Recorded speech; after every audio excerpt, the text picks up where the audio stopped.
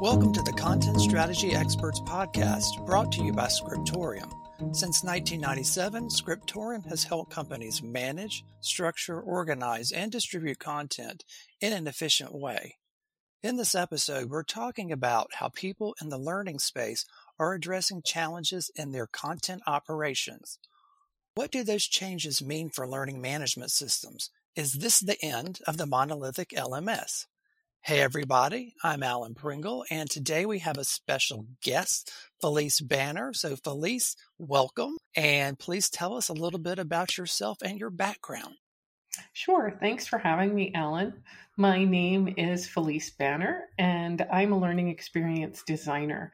I want to say over 25 years. I did the math the other day, actually. It's about 27 years in higher education and corporate and nonprofit government learning design. Before that, I worked in data visualization and information design. So I came into this field in a little bit of a different way, although there's other folks who came in it the same way that I did, considering this from an information perspective rather than from a teaching perspective.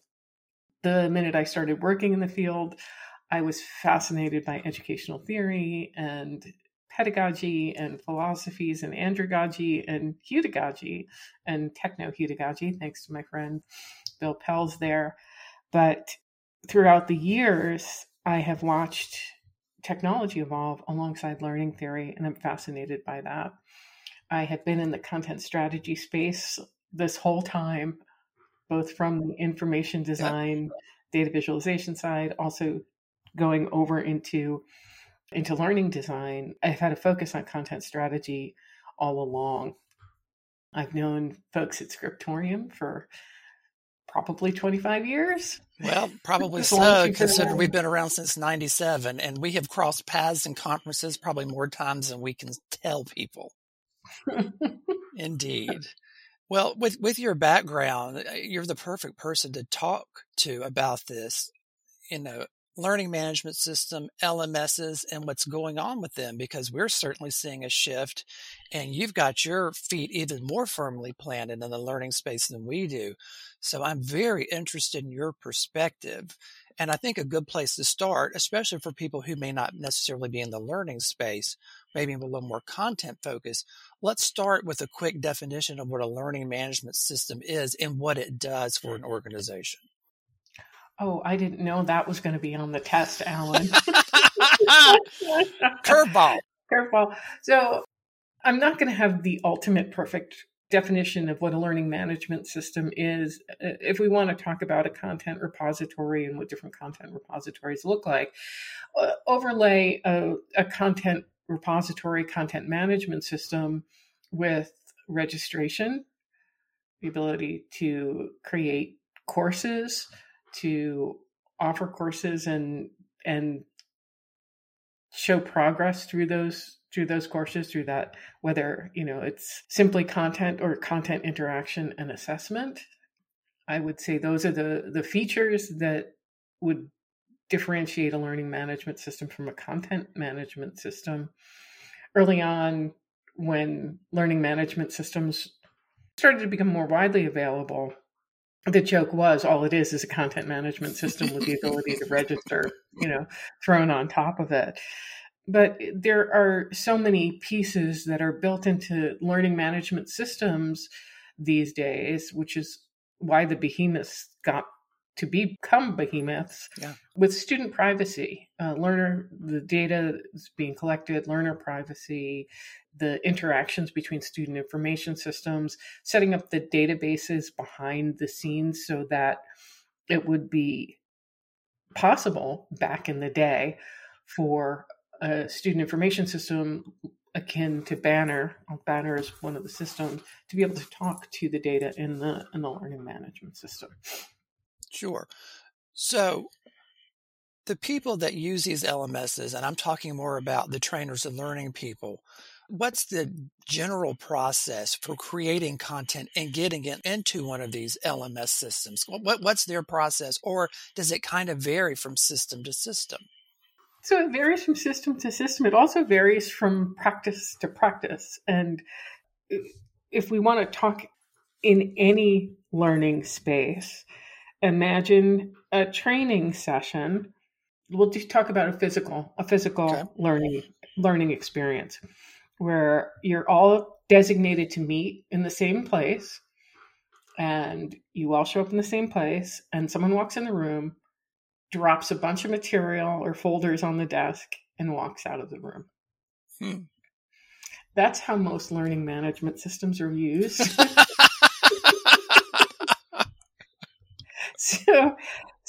And it's unfortunately it's the way they were designed. It was upload your file. A dumping ground, essentially. Exactly. So a dumping ground with no context. And that's the same as someone just dropping. I used to do that when I did training. I'd come in, I'd drop it on the table, I'd walk out and say, that's what you're doing to your learners. If you don't provide context for your information, that's exactly what you're doing to your learners. So the process depends on the tool that's being used. So we'll say, am I using one of the big tools? Let's say it's Canvas or Moodle or Brightspace, or even if it's Teachable or Kajabi. It depends on how the LMS itself or this learning platform is enabling you to structure a learning experience and upload content, create assessments, enable interactions. So the instructional design process or practice needs to happen first. Right. We need to design this learning experience. We need to consider how we want the learners to progress through that, how we want them to communicate with each other, with an instructor, with themselves. So it's sort of like there's no right answer to your question. Sure. And that's true even on the content side too. But it kind of leads into what I want to talk about next. It sounds like dumping ground, or maybe better than dumping ground, there's still going to be some challenges and obstacles, especially to assign any intelligence to all of this content that you're putting in to these systems. So what kinds of things in general do you see these people who are creating this learning content, what kind of hoops are they jumping through? What kind of workarounds? What things are they doing to get things to work better in these systems? So I want to roll it back a little bit and talk about when learning content has typically been developed and shared and reused. Yeah.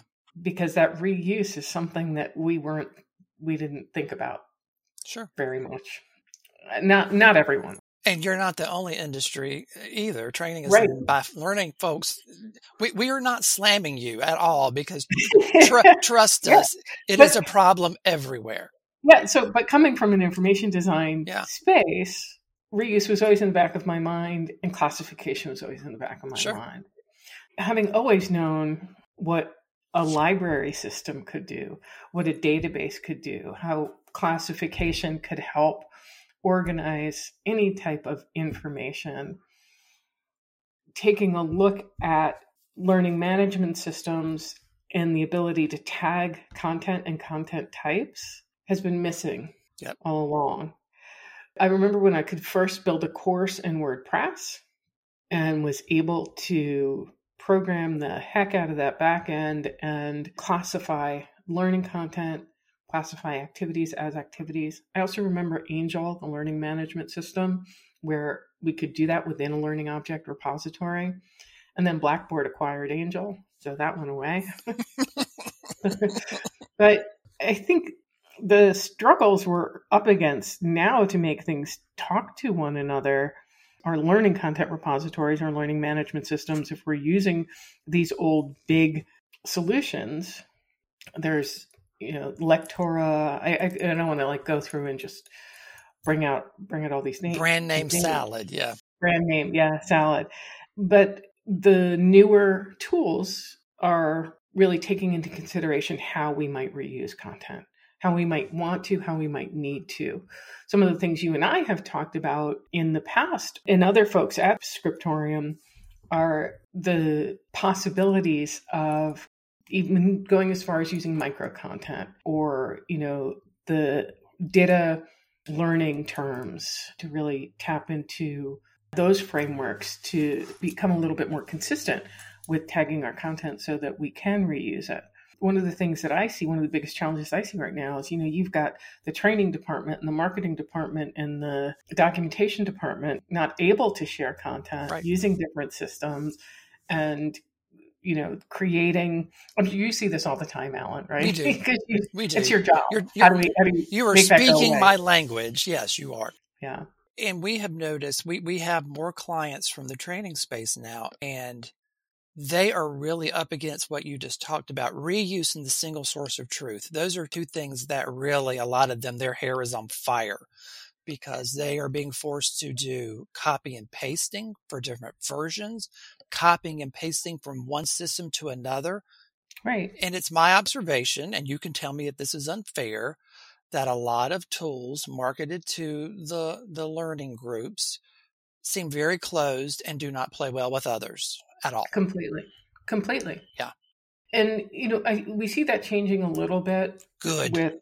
Once we started becoming comfortable using APIs and getting things to talk to one another.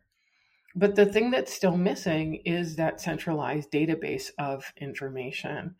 You'll hear the term learning experience platform being thrown around a lot these days. And the way I have seen them used, I have never seen one used to its full potential, right? If we want to talk about how are we including or taking into consideration informal learning, right? What I learn in my kitchen about my job, just because I happen to learn something that has something to do with something else, I'm, Sure. just these tangents and things like that. And how we capture them. I am going to call out a product. I want to call out Docebo. The folks at Docebo know I love them, but I've seen the best approach to learning experience platform with the standards that exist in the learning space. You'll need to find someone who's more versed in SCORM than I am, which is the standard for exporting and importing across different platforms. But that's just taking a package and downloading it and putting that package somewhere else. It's not letting one assessment or 7 questions from one assessment talk to a different learning experience. Yeah, and I compare a SCORM package almost to an ebook, like an EPUB file, which is basically a container, a zip file, really, a container file full of HTML files. A SCORM package is very similar. It is just a container for a lot of files. And I will tell you, one of our clients has been concerned about SCORM packages from an intellectual property IP point of view, because the second you let that go and it's just manually, uploaded or imported into a system, it can be hard to get controls. But you already mentioned APIs. There are ways to kind of make virtual SCORMs almost like an API where you can hold on to it.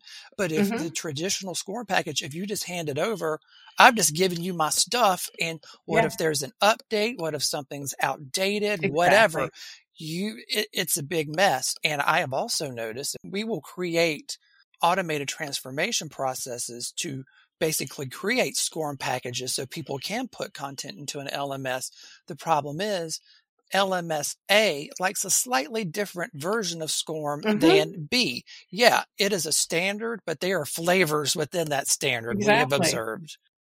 Yeah. Oh, exactly. Yeah. So that's another big pain point. But what I'm hearing from you is it sounds like 2 things are going on. Some of the vendors, the companies, are getting wiser with letting people create smarter content, number 1. Number 2, people are starting to move to those platforms and realize maybe the older ways of having just that LMS sitting in the middle, that pretty much maybe is not the where things need to be. It needs to be connectivity. There needs to be a wider ecosystem of tools that's not just in your department. It needs to be cross departments in a lot of cases in organizations. Absolutely. And, I think about enterprise-wide applications, almost like consider the tools that are used to generate help solutions. I just use Jira as an example. we have you have a knowledge base enterprise wide. Everyone at the organization has access to ask a question or, search the knowledge base or something like that.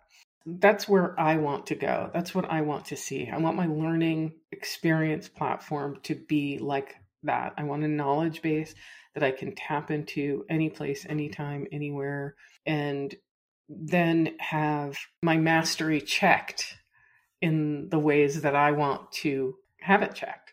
Sure. A lot of times the learning management systems are talking about being really focused on the learner and more adaptive. And I've seen adaptive systems, and especially with generative AI being so widely available. I wondered if that was going to come up. So there we go. The requisite AI mention. So. We'll get there again. But the adaptive pieces, what I'm seeing are in content and serving up content. Yeah. Right. So adaptive learning means you're giving me different content because maybe something I've searched for. But are you giving me a different assessment? Are you giving me a different option to interact? Right. So this is where I see the future of learning experience platforms going. That Sure. It's the experiences that I have will be different, will change. I haven't seen it well done yet. I want someone to show me. Well, even on the content side of the world, because we're kind of focused Scriptorium on the product content side of the world. You talk about we need to deliver omni-channel content. We need to deliver content, what people want at the time they need it in the format that they want. Yes, that sounds great, but not everybody is doing it. So again, this is not just about learning, folks. This is a problem that's universal. So yeah, I think that there is a lot of room for improvement wherever content is. You have got to have your source has to have that intelligence built in that lets you do that adaptive content on the fly. There's, a quiz based on your location. You're at this particular branch or this particular hospital or this location. So you're going to get this training. If you don't have that intelligence, metadata, yeah, I said it, built into that source content, and then it needs to be processed by the various systems, you're sunk. So that goes right back to you've got to start during the creation process and get that intelligence built into that content so you can do the adaptive things that you were discussing. You talk about being in that place or that space and being served what's appropriate in that moment of learning need. I'm fascinated by location-based tools, LiDAR, iBeacons. Like when I walk past this, I might need to learn something different in order to do something past this point. And I think all of that is really important. And let's go into AI. We touched on it. We don't know what might come next. No. I've embraced it. I love playing in this space. Anything that can help with I talk about dreaming, drudgery, design, and development, and anything that can help with the drudgery piece is always welcome in my book. And it's hilarious you said that, because I was about to say we see it as another tool, and if it can handle the drudgery of content creation, there's several things I can think of. It could help you sort. It could help you, yes, people still index things. Why not let AI take a whack at it? It may not be perfect, but then you can go clean it up. Any kind of pattern matching, that sort of thing, I think it does very well. Now, we can quibble about, should you be going out on open sites and dumping your corporate information in there? But if you're in a closed large language model that is specific to your company, your organization, why not let it look at your stuff and find relationships that you probably don't have the time to go dig around and find, and it can. Mm-hmm. So it's just another tool. Do I think it's going to replace content creators in any space right now? The only space where I think it might is if you are someone who is cranking out low quality content of people who do, shall we say, not entirely truthful reviews on various sites, things like that, things that can be put together fairly quickly. I think there might be problems for those kind of people, low quality content. But when you're talking about the spaces you and I are in, I see it more as a tool and not the replacement. Absolutely. And, a lot of what I love about this community, we talk about, documentation and training on new products. Well, nothing exists. So Yeah, we can't tap into existing content to generate this content.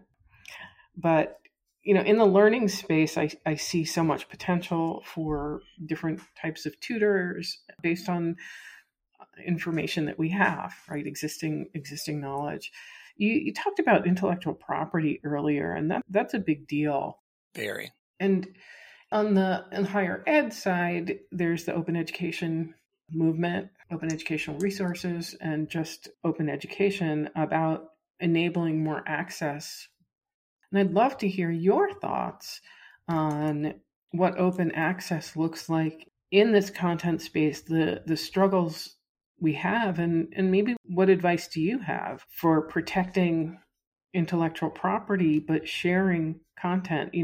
Creative Commons licensing is a beautiful thing, and being able to share learning content would be so helpful, but we don't go there. And companies spend so much money creating from scratch the same trainings that other companies are creating. Right. I just think about that, all the compliance training I've written in my lifetime.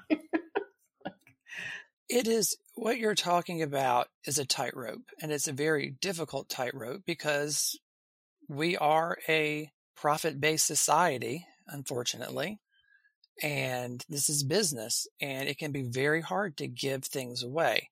I'm going to toot Scriptorium's horn here for 2 seconds in this regard, because what we did is we created a WordPress-based site called learningdata.com to teach people about an XML specification, the Darwin Information Typing Architecture, which, by the way, can be a very good fit for learning content. We basically created that where it is out on GitHub. You can download the source files, do whatever, and then you can take the classes for free. This was kind of our thought on that. We are proving our own bona fides in this space, the data space, by putting these courses together, but then they benefit people too. And I'll be blunt, they also benefit our clients, because instead of paying someone to pay for an introduction to data course, people can take it at their own pace through this self-paced learning that's online and do it that way to get a baseline. And it also saves the client some money. And it doesn't even have to be our clients. Anybody can go out there and take advantage of this free training and not pay for it.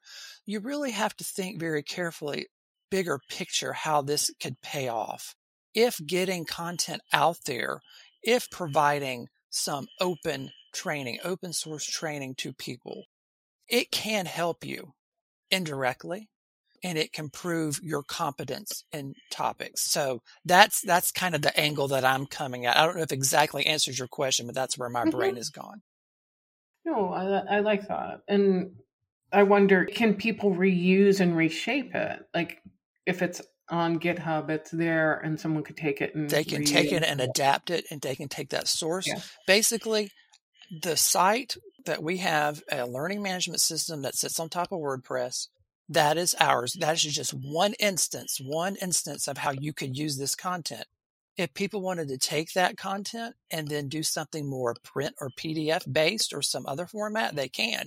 We've even had some other people in our line of work in different parts of the world take that GitHub content, translate it, and then create their own instances in German, in French. So that same content is out there and it's been localized. And if you want to, you can go to their learning data sites and do it through that language if you're more comfortable in, say, German or French. Mm-hmm. Yeah. And there's nothing to stop someone from taking it and charging for it either. If they wanted to, they could. Again, everything that you said, these are the kind of considerations you have to think about when you put things out there for free. Mm-hmm. Yeah. And it's like, you've got to let your child go out into the world and do their own thing. And I'm comfortable with that because, at the end of the day, a more informed world about data in our case, that is a possible customer for Scriptorium down the road. Mm-hmm. That is very businessy and maybe even a little repellent, to put it so bluntly, but there you have it. There is a case for providing free open Sure. source information, even from a for-profit corporation. Absolutely. Absolutely.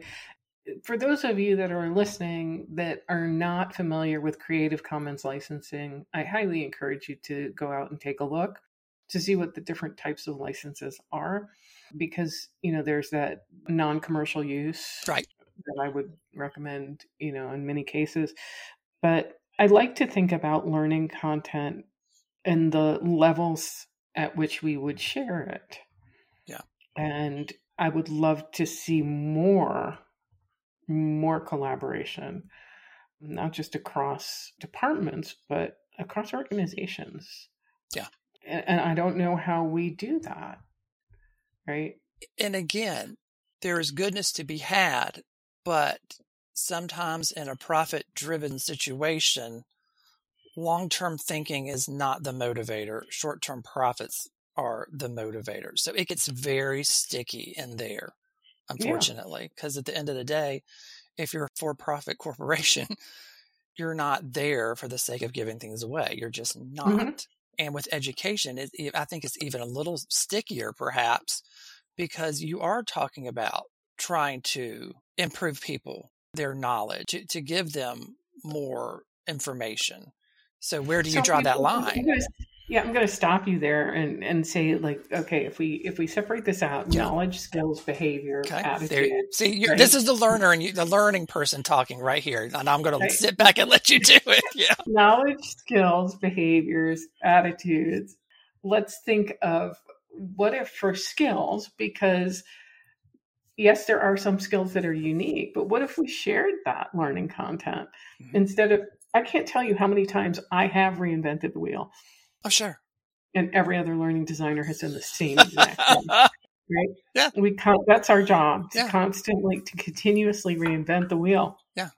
And maybe we need one giant learning experience platform where we can have skills. I would say, knowledge, skills. Think about how we've learned and how you want to learn and how you will learn in the future. And, I've heard people come out and say, I don't want to learn from a robot. You already have been for years, and you may not have known that, right? But you have.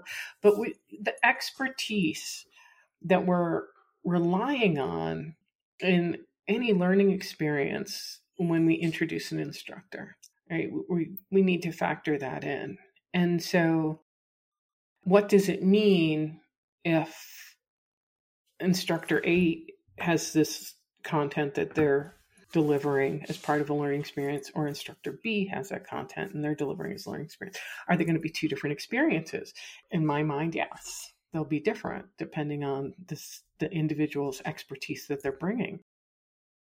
But is that going to get minimized? Will that go away? I'm rambling on here. I'm so sorry, but now I'm thinking of influencers, right? Sure. And influencers online and product influencers, and they're educators too. They are. And so where does that content lead us when we're learning from TikTok or we're learning from Instagram? Sure. Gosh, I'm all over the place here. No, it's a valid point. I know a lot of people who they run to YouTube for a video to learn how to do things. And this kind of drives me back to the question I would like to wrap up is, okay, with all of these changes that you're talking about, all this sharing that needs to be going on, all this reuse that should be going on, what does that mean for the LMS from your point of view? Well, this is the dinosaur I would like to see hit by a meteor tomorrow. I have never been a fan of the learning management system. I think that the information repository with the ability to customize the interactions you want is what an LMS needs to be. Too many times I have been forced into designing, developing, and delivering a learning experience around the limitations of the learning management system. And I have seen clients do exactly what you just said, and they hit a breaking point and they say, no more. Yep. And they'll sit there and say no more until someone offers them a solution. What is that solution going to look like? What I see that solution looking like is a lot of pieces that fit together, and that it's app salad strung together with a central content repository that can be classified or searched. I mean, there is a learning experience platform out there that you can just create these adaptive learning experiences, and there is no tagging, there is no metadata. And I know that they've used, large language models to generate results, but I still don't love it. So for me, the meteor may not hit. It may be a slow death. I'd like to be there when they bury Blackboard. Throw a handful of dirt on that LMS. But I'd love to see someone come up with a solution that helps us stop reinventing the wheel, helps us invent a new form of transportation that we don't even know about, to push that metaphor a little too far. No, but I think that's a very good place to end it. Future thinking, some positivity, but there's some real work that needs to be done before that. Absolutely. Phylise, thank you so much. This conversation went to some really interesting places that I didn't expect, and that is always a plus on a podcast like this. So thank you so much for your expertise. We deeply appreciate it. Oh, thanks for having me. I love you folks at Scriptorium. I love the work that you do. I love the way that you educate folks, and maybe someday we can partner and solve this problem together. And a lot of people would be very happy if we did, indeed. Thank you for listening to the Content Strategy Experts podcast, brought to you by Scriptorium. For more information, visit scriptorium.com or check the show notes for relevant links.